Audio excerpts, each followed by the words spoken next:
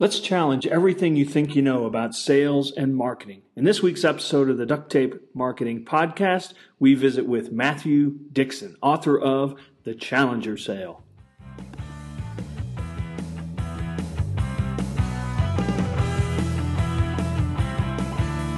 Hello and welcome to another edition of the Duct Tape Marketing Podcast. This is John Jantsch and my guest today is Matt Dixon.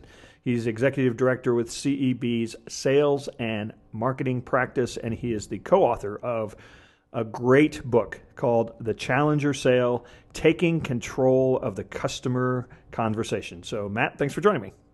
Hey, John. How you doing? So you did a pretty exhaustive research and studied. Well, in fact, actually, I'll just ask you to kind of talk about the study and the five types of folks that you found. So set up kind of what you did, what kind of research you did to really come to the conclusions in the Challenger Sale. Yeah, sure. So just in a nutshell, for those of your listeners who are not familiar with the book or the research, back in 2009, we're a membership-based research organization, so we serve about 700 heads of sales and their teams around the world. And we set our research agenda by going out to these folks and saying, hey, what are the big issues that you're grappling with as a head of sales? And the time was late 2008, early 2009, a really bad time to be in B2B sales, as you and your listeners probably can attest to. And we went out into this environment. Our members, heads of sales, said, hey, guys, what we really need some help with is trying to figure out what is really the age-old conundrum, I think, in sales effectiveness, but at this point in time was particularly pressing, which is this question in sales of why is it that everyone in the organization is missing quota, some of them by miles, yet there are still some salespeople in the organization who are delivering against their quota, delivering above and beyond sales performance. And what we saw is, especially when the downturn hit its worst point, that spread became quite wide between high performers and core performers. So we went out, without going into too much depth in the research, started a series of running a survey with sales managers who would ask managers to actually assess each of the people on their team across a range of attributes, roughly 50 or so attributes. We tried to test things that were more nurture than they were nature. So in other words, things that can be taught and improved for the average salesperson. And what we found is really two things from this analysis. One, the first thing we found is that statistically speaking, every salesperson falls into one of five different profiles, and I can go into a little bit more depth about who those people are and what those profiles look like.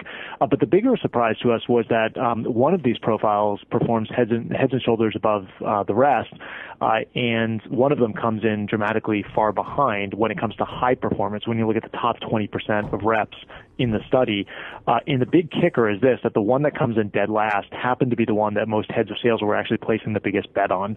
So when you look at the one who wins versus the one who comes in last, most heads of sales, almost to a person, would say, boy, I've been placing my biggest bet on the horse least likely to win the race here. I'm trying to build a culture around this losing profile. I'm trying to teach my people to do that better, trying to have my managers coach to those behaviors, et cetera. And what the data here says is it's a losing recipe when it comes to high performance in sales. Yeah, so feel free. I mean, maybe we don't need to cover all five because I think what you set up there. So the one that we typically saw people gravitating towards, the more social relationship builder, that's the one you saw come in dead last, right? Yeah, that's right. And when you look at the five were the challenger, which is the one that comes in first. When you look at high performers, hard workers, lone wolves, problem solvers, and then relationship builders. And exactly as you said, the biggest contrast we saw is when you look at high performers, challengers constitute about 40% of all high-performing salespeople, and relationship builders come in last at only 7% of those top-performing salespeople. And that difference is even more dramatic when you look at complex sales. So when we cut the data and we look at complex, what many would call solution sales type of environments, selling not just products, but products wrapped in layers of service, long sales cycle, high price point, multi-year kind of agreements with clients, that's where you see the spread get even more dramatic. So in the complex sales world, challengers are 54% of high performers, and relationship builders are only 4%. And I think you put it well. The interesting thing is we've sparked, I think, a lot of debate out there in the sales world around, well, what does this mean in terms of how important having a relationship is to being a B2B salesperson? And what we'd actually say, and what I think the data backs up, is that the data doesn't say that having a relationship is a bad thing at all, just to be perfectly clear. Challengers, in fact, minor in relationship building. So while they major in challenging, their secondary posture is actually that of a relationship builder. They are the second best relationship builders of the 5 profiles. So right there, just statistically, relationships matter, but the difference between the relationship builder and the challenger is that the relationship builder treats having a good relationship with the client or the customer as sort of an end unto itself. Their view is, hey, if I'm liked, if I'm generous with my time, if I acquiesce to whatever the customer wants, the customer will reciprocate with, repeat purchase, increased spend, advocacy, these kinds of things. The challenger knows, in a world where customers increasingly need salespeople less than they used to, because they can get a lot of the information they used to get from salespeople simply by going to your website or by engaging their procurement department or by contracting with a third-party purchasing consultant. In this world, challengers know that, being liked and being a nice guy is sort of table stakes. You got to have a good relationship, but it's sort of table stakes. They use the relationship to get in and then push the customer's thinking a little bit, push them to kind of expand their thinking about their business and how they make money, save money, avoid risk, and all these critical business objectives. Well, and I think one of the things that I've really sensed is that what we're really talking about is the need to be much more dexterous, and to provide. You say they're not needed. I would I'm going to trip all over this, and no pun intended. I would challenge that to say that they're needed as much, but for different reasons, perhaps. I think you put your finger on it. I think it's what it really means is that I think one of the data points we've been tracking and the trend we've been tracking with customers is that over time, and I think people have had their own versions of the study, and so the percentage will vary. But in our own study, we found that by the average time a business customer will engage a supplier, so when the phone rings at the salesperson's desk, these days that's about 60% of the way through the purchase decision, specifically 57% of the way through. So what that means is the customer, left to their own devices, will decide what the business need is that they have. They'll shortlist the suppliers and their capabilities who could fulfill that need, and they'll even start to think about pricing. So when they call the salesperson, really their salesperson is now at the very back end of the purchase decision. Customers already made up their mind, and really what they're doing now is negotiating around price. So I think that's the average sale. But I think exactly to your point, the salesperson who can bring new ideas about how to make money, how to save money, how to avoid risk, how to engage employees, engage customers, steal market share, again, whatever the objective is, those kinds of conversations, those kinds of insights are actually even more valuable in a world of abundant information. So I think you're spot on. What it means is that the currency of the relationship it's not that the relationship doesn't matter, it's the currency of the relationship that's actually changed. So let's define, or at least get a baseline for then what is a challenger. Yeah, sure. So challengers do a bunch of things, but we kind of put a shorthand around it just to interpret the data. We basically say the challenger does 3 things that are different from the average salesperson. The first thing they do is they teach the customer something new. So the challenger comes to the table with the customer with a unique point of view, and often that point of view is a different one from the one the customer has. It's an idea the customer hadn't even thought of before. It serves to reframe the way the customer thinks about managing their own business. So it's this new idea for making money, for saving money, for avoiding risk, the thing the customer didn't even see coming. So they teach first and foremost. The second thing is that they tailor the message. And this has become really important. What I mean by that is they take that insight and they, in a world where every decision now is like herding cats in an organization, especially when you're selling complex solutions, you got to get many, many people on board. It's not enough to get the decision maker bought in. You got to get their entire team bought in, and increasingly cross-functional, cross-geography, cross-business unit partners. Getting all these people on board requires the ability to take that insight and make it matter really to the different, the people sitting across the table, because those people vary even if your insight doesn't vary at its core. And we found in a world of consensus buying, this ability to take an idea and make it resonate for the person sitting across the table, no matter what hat they wear or what geography they sit in or what part of the business they serve, matters a ton. And then the last thing the challenger does, the third of the 3 attributes, you got teaching, tailoring, and the third one is taking control. And what we mean here is this is the one I think that gets the most kind of misunderstanding. People hear the word challenger, they hear the term taking control, and I think they assume, hey, it's being aggressive or obnoxious, and that's not what we're talking about at all. We're not talking about being a jerk, and we jokingly say we'd call it the jerk sale if it wasn't, if that was the posture we were advocating for, and that's really not what challengers do. They're very professional, they're very empathetic, they're very professionally appropriate in pushing the customer's thinking, but nevertheless, they do push the customer's thinking. They do hold their ground at critical moments in the sale. So whether it's around getting access, whether whether it's around pushing a different kind of idea, even if the customer tends to kind of reject it or push back on it right up front, holding the ground around pricing, terms and conditions, these kinds of things, you'll find the challenger will exhibit this appropriate level of professional assertiveness, not aggressiveness, but assertiveness at critical moments when the sale can go, as we all know, can go south or end up in no decision land. And it turns out challengers are actually really good about that. So it's those three things: teaching, tailoring, and taking control. It's a lot like I think people that have been effective over the years, have kind of had that posture, and it comes out of realizing that, hey, what I'm suggested or what we've put together here does have value, and yep.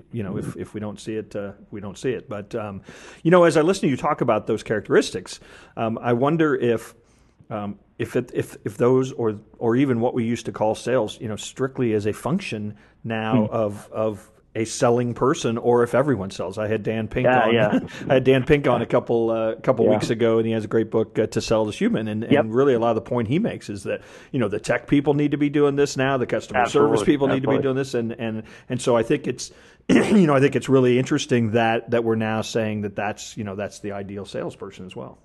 Yeah, and Dan, we had a chance to sit down with him last year and compare notes on some of his work and some of our work, and I think he's couldn't agree more with what he's saying there. That and John, exactly to your point, the selling and the ability to sort of influence others is a huge part of what we all do. And I think to jump off a little bit from what Dan's saying, I think it does raise this question about who are the kind of people actually in the organization, or who are the kinds of people in the labor market that we'd actually want to bring in to be our salespeople these days. And we're finding people experiment quite a bit. Actually, it used to be that we just go look for people with sales experience, and we kind of get the stack of resumes, and then we actually made it harder by coming in and saying, actually, within that stack of resumes, you really just want the people who can challenge. And I've had some people come back and say, that's all well and good, but really what you're talking about is a limited talent pool. So maybe my energy is better spent not finding salespeople who can challenge, but rather thinking about hiring challengers who'd be willing to sell. So in other words, how could I bring in people from different professional backgrounds? Maybe it's consultants or attorneys or teachers or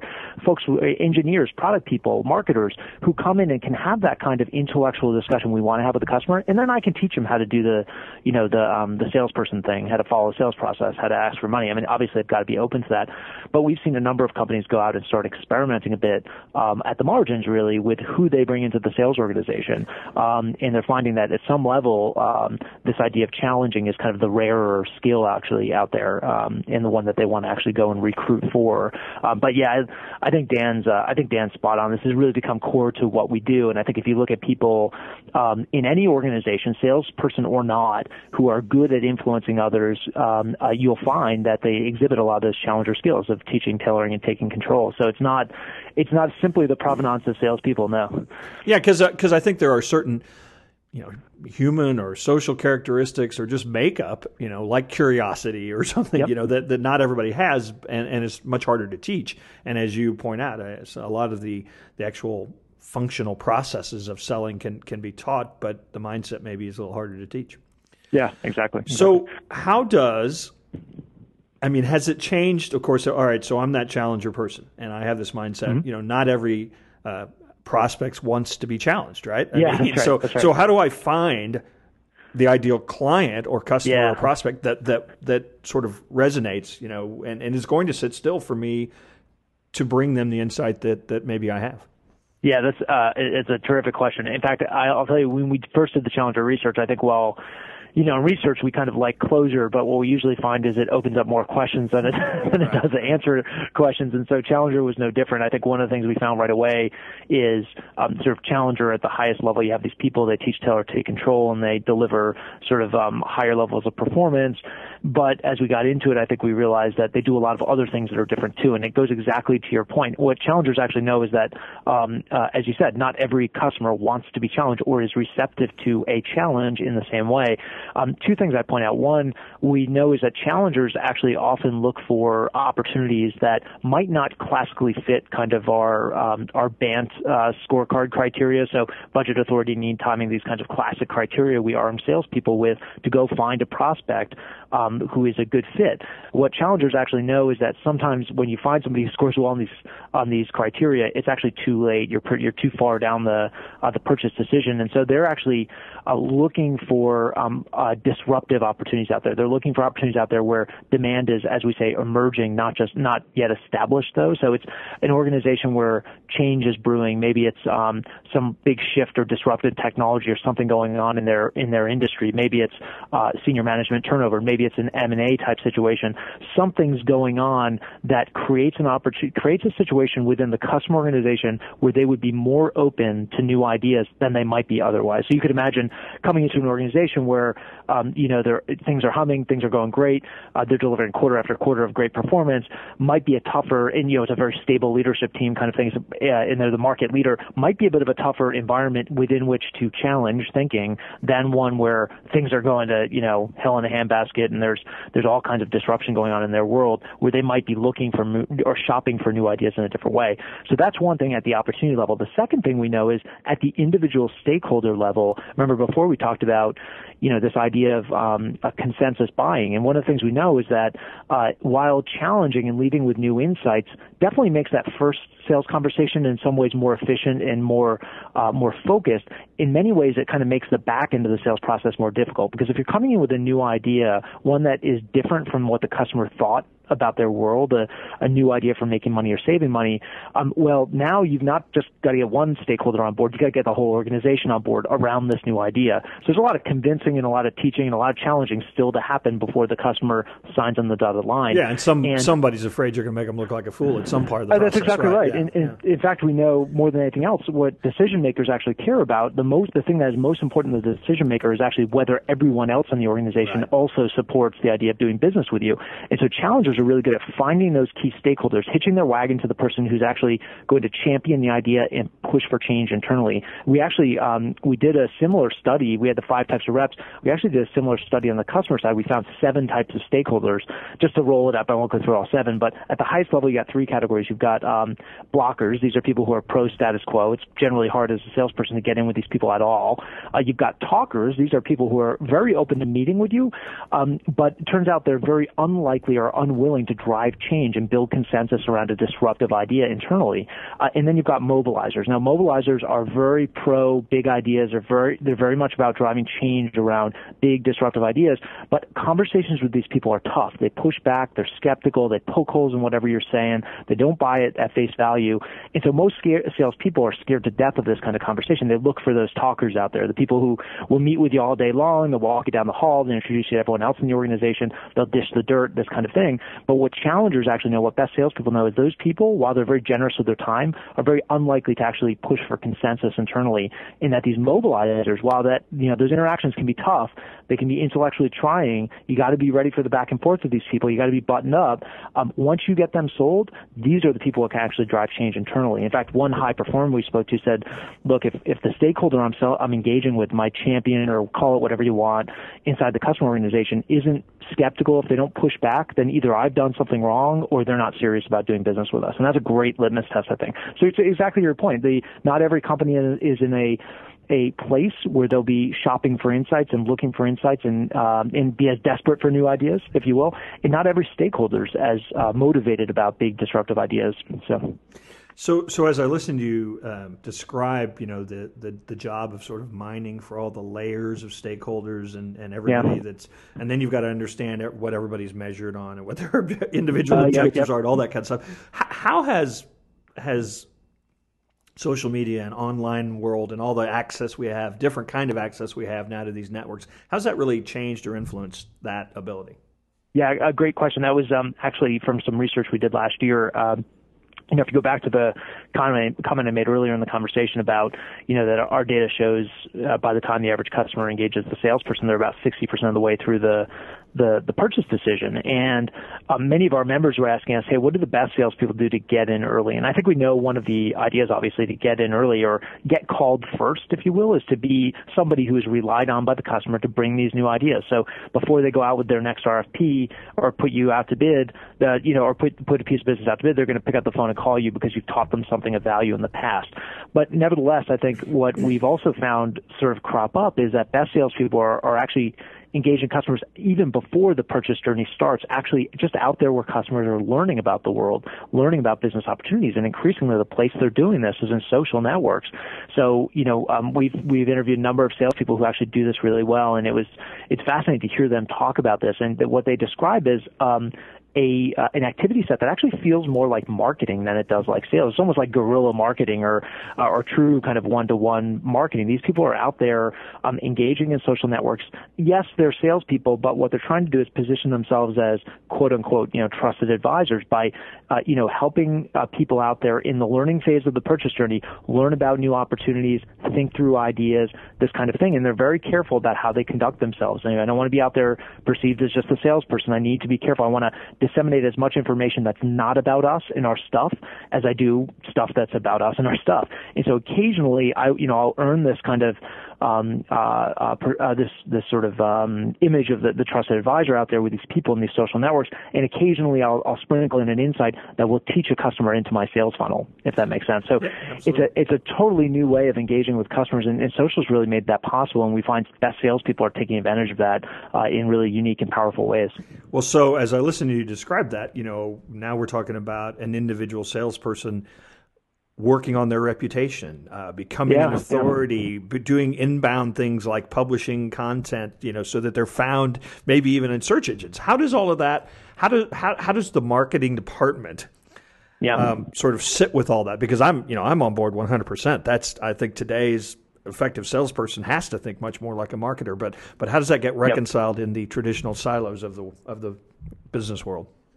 Yeah, I think what we found in our research last year is that marketing organizations, the progressive marketing organizations, are really embracing this, and so what they're doing is not really jettisoning all the stuff they did before, but rather adding on to that an increasingly important role of helping salespeople position themselves in these social networks. So things like you said, how do I set up a profile on LinkedIn? How do I build a network? Which groups do I engage in? How do I engage? What's the appropriate ethos of engagement? What do I say out there in these discussions so that I don't get, kind of blackballed as a salesperson in the group or delisted even, which I know happens in some LinkedIn groups, for example. And we found marketing organizations thinking about how do I equip salespeople to do all these things, and when I produce content, how do I produce it in social soundbite format, not like the long white paper, but how do I take this content, break it up, and give my salespeople some guidance so that they can go out there and, if you will, teach where customers are learning. So a big difference, I think we see leading sales or marketing organizations kind of embracing this and thinking about their role. And frankly, marketing organizations, I think, are frustrated with a lot of the thought leadership they put out there that never breaks through the noise. It never breaks through to the prospect or to the customer. And what they've realized is salespeople who do this well can take the same content, the same thought leadership content, and customers actually read it. When it comes from the company, they might delete it, but if it comes from a person, they actually might read it. And so they're embracing this because they want to see their stuff get consumed, and it's a great way to, again, teach customers into the funnel. But it does require a different set of activities and skills on the marketing team as well. Well, and I think the way you described it too, it not only does the marketing team have to embrace it, there has to be a structure and it has to be done so that it doesn't become conflict. So one last kind of thought on this.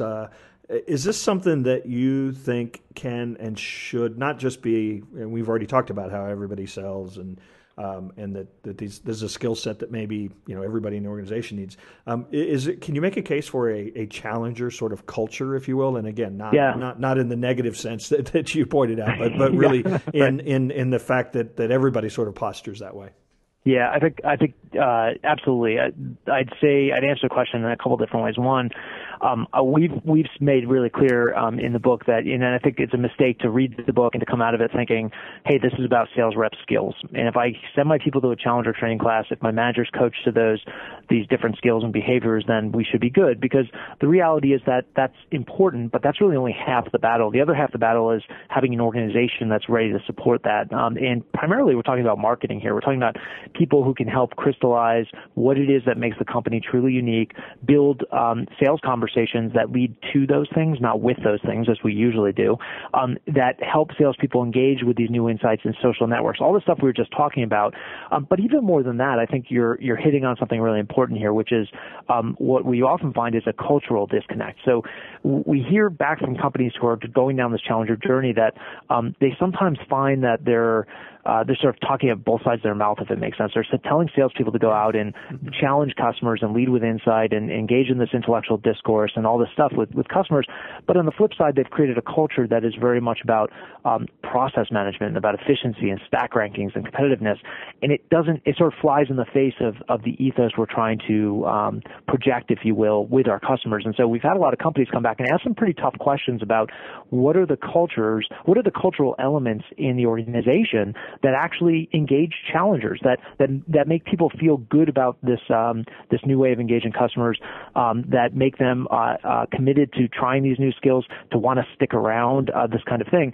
And interestingly, just to go back to Dan Pink, I mean, I think we found from some research, and the data is just starting to come back, a lot of stuff that's pretty consistent with his work in his book Drive, which is the people who are best at this, actually what they value most in a work environment is things like autonomy over their work, mastery over what they do, and purpose, real alignment with what the company stands for and the value they deliver to customers. And a lot of this stuff actually trumps many of the things around, internal competition and stack rankings and plasma TVs and trips to Cancun and the process focus that most sales organizations are built around. And so I think it's a tough question that sales organizations are going to have to wrestle down. Challenging is a hard thing, being a challenge organization, but it's not something you can just attach to your existing sales process. You got to rethink some pretty fundamental elements of how you run yourself from a cultural perspective. Yeah, it's a little hard to say we want you to become an authority as long as you make 20 cold calls a day. Totally. That's exactly right. Yeah. So I know that obviously the book can be purchased anywhere that books are sold, and yep. But you have some additional training and resources. You want to tell us a little bit about how people can find out more about those? Yeah, I'd encourage everyone to go to thechallengersale.com, and there's a site there. There's lots of additional bonus materials for folks, videos, interviews with people who've kind of implemented Challenger, as well as some leading sales thinkers and authorities like Neil Rackham on there talking about this work. You also find a lot of tools and templates that weren't in the book, but you can download there as well, hiring guides, coaching guides, things like that. And if you're interested, you can click through to some other services that we offer around Challenger training, coaching, and message building. Great. So thanks so much for joining us. Fascinating book, and I think certainly it gets at the heart of how the world of selling and sales has changed dramatically, and anyone who this will be a broad statement. Anyone who does that for a living probably needs to buy this book. That would only be about 50 million people, right? All right. So thanks so much, Matt. And hopefully we'll run into you out there on the road. Take care. Thanks.